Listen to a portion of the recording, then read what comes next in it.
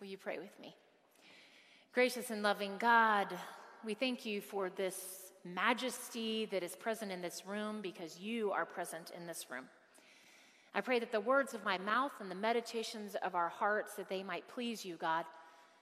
You are our rock and our Redeemer. I pray this in Christ's name, amen. So today we are looking at songs that give you strength. And I wonder, when you think of the word strength, what image comes to mind? Is it something like this? Is it Dwayne Johnson, The Rock? Does strength mean big muscles and able to lift heavy weights or throw heavy things around? Maybe it's this. Maybe it's a mom who carried, birthed, and then is raising octuplets. Is strength, this being able to handle so much responsibility on your shoulders? Or do you picture someone like this woman who she's strong because she has to actually do this hard labor every day just to feed her family? Wow, what strength she must have. Or is it that you picture a leader, someone who is out in front, leading people, calling people towards something? What do you picture when you think about strength? Because I have a picture in my head about what that's supposed to look like. And what's troubled me is that as I've read through Scripture, and specifically at our text today, I realize that the picture that Scripture has of strength is very different than mine. It's as different as Coke and Pepsi. So our story from today that our student Luke Andrus read is from the Gospel of Luke. And Luke does footnotes, but before there were footnotes, he does this, lets you know some things that are happening. And before the parable happens, before Jesus tells the parable, he gives us this precursor. And this is how the NIV writes it. Jesus is saying this to some who were confident of their own righteousness and looked down on everyone else. Jesus told this parable. And then the Message says this. He told his next story to some who were complacently pleased with themselves over their moral performance. And they looked down their noses at the common people.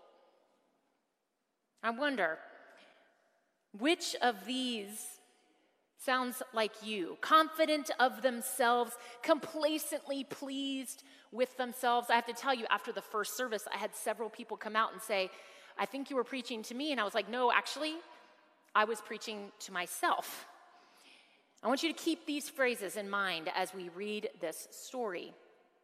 So the story starts off on this majorly positive note because it tells us 2 men went to the temple to pray. I mean, shouldn't they get points in heaven for that? I mean, they went there like all of us. You're here in the temple today to pray. It seems like that was actually a good step. But then there's this intentional juxtaposition that Jesus begins to use between these two. So there's the Pharisee, there's the tax collector. The Pharisee, it was his job to be in the temple. The tax collector, he wasn't ever going to be warmly welcomed into the temple. You had one whose name literally meant the righteous one, the one who is justified.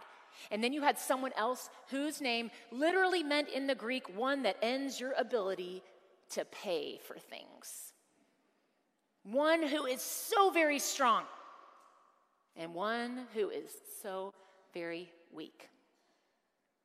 Author Brené Brown describes our tendency to act like the Pharisee as we put on armor. Now, she is not talking about the armor of God like the Apostle Paul talks about. It's a totally different type of armor. She's talking about things that we put on in order to protect ourselves. So we put these shields up because we don't want anybody to see any of our weaknesses or our vulnerability, especially in uncomfortable situations. But this is the thing, she says, armor, it actually keeps us from being our true self. It makes us not accountable to our morals. And so here we see this Pharisee as this person who is valued for being right, for doing the right thing, being better, especially when compared to others. And then we see the tax collector, completely vulnerable, willing to ask for help, admitting weakness. So which one do you want to be? Which one does the world tell us we should be? Which one is the one that Jesus says, oh, this is the model for how I want you to be? So let's keep going. We're only a few verses in. And the Pharisee actually begins the prayer in a way we've been taught to pray. He begins by thanking God. That's what we're supposed to do, right? We're supposed to give adoration first in our prayers, then we confess, then we thank, and then think a little bit more, and then we ask for things. And so the Pharisee begins with, I thank you, God, that you did not make me like other people. It's like a backhanded compliment to God. Have you ever looked at the specific list of who he's comparing himself to? It's fascinating to me. He says thieves. Those are people that take things from others. And then he says rogues. Rogues are those who act unjustly toward others. And then there's adulterers, those who act unfaithful toward others. All three of these folks are described because of the sin that they commit that other people would have been able to know about. God, thank you, I am not one of those who does awful things towards others. Pharisee seems pretty strong. Wow, he's really able to resist temptation. But then there's the irony. There he is, standing there, actually doing harm to another. But no one can see it. But the listener and the reader know. We know. He's puffing himself up. God, thank you. I am not like him. He lists his good deeds. He says, I fast, I tithe. I picture him standing there kind of before an altar, and he's like puffing up his chest, like bowing up before God. But Jesus shifts his focus away from the puffed up man and brings it towards this tax collector. God, be merciful to me. I am a sinner. You picture him. He's beating his chest. He's actually doing physical harm because he thinks he deserves it. And then the scripture says he can't even lift his head up. He has to keep his head down, and we all know that's a position of shame. The tax collector stands there, and it would have sounded so wrong to the first century listener, and all of those hundreds of years after, as people heard this story, this isn't what you were supposed to do. You weren't supposed to admit weakness. The tax collector admits that he doesn't have it all together. Even if he had a super efficient week at tax collecting, he's there at the altar of God, and he's saying, I am broken. And then to add insult to injury, he doesn't just feel it, he says it out loud for other people to hear. It wasn't right because the tax collector's prayer didn't begin with praise. It began with lament, a cry for help from a place of utter brokenness, so much that he can't even lift his head up toward God. This isn't the picture of strength, or is it? The Apostle Paul tells us that God's power is made perfect in our weakness. And then he goes on to say, actually, you know what I'm going to do? I'm going to boast in my weakness so that God's power may be known all the more. I wonder, who do we identify with more?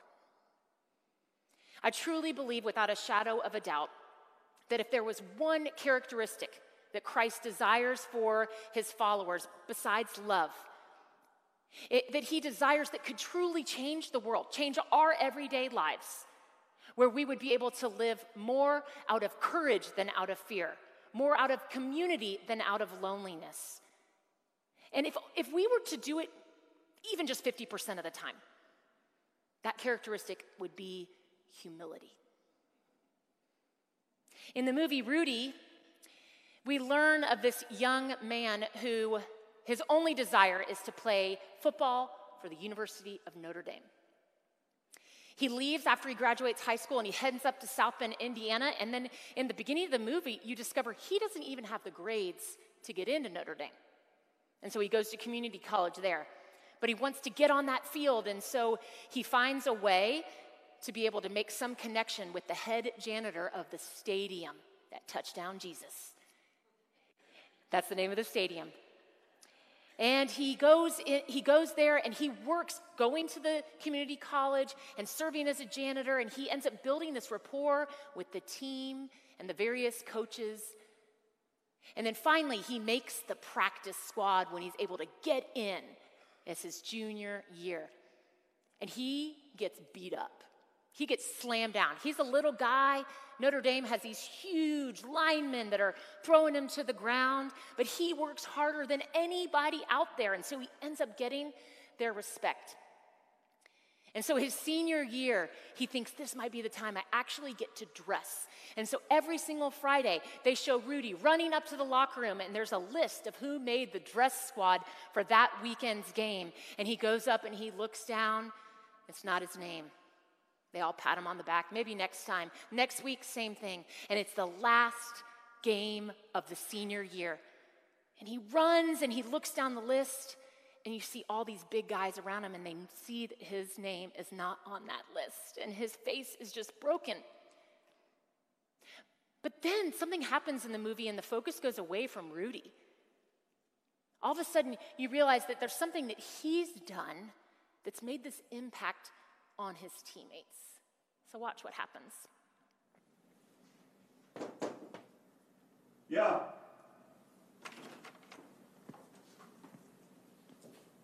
Oh, hi, Roland. Come in.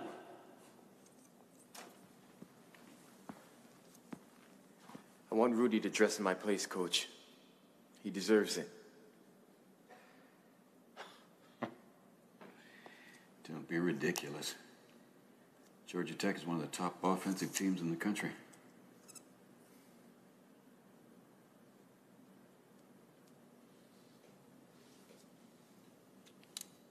You're an All-American, and our captain act like it. I believe I am.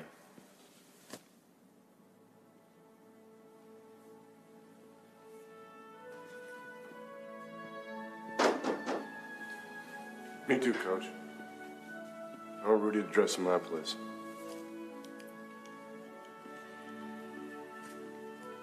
Coach, this is for Rudy.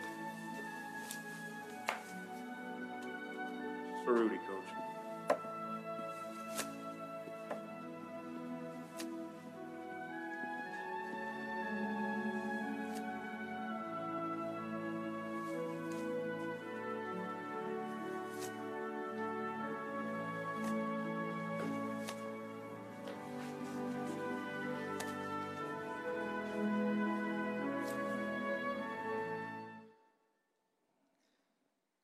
Rudy's humility had become contagious.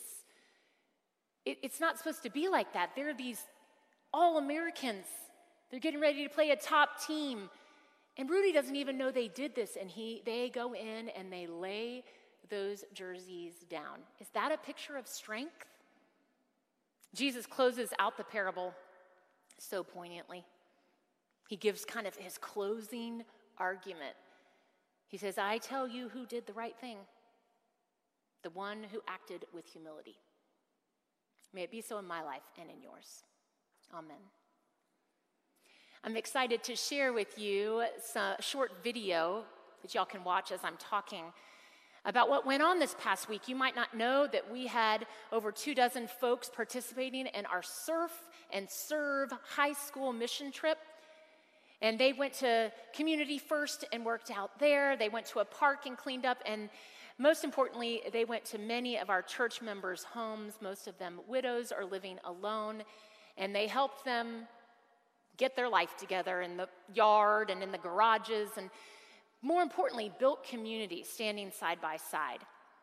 And so they're sitting over here, most of them, and after worship, they're going to be heading off to the surf portion of their Surf and Serve trip down to Port A, and so I want to encourage you to be praying for them and their leaders.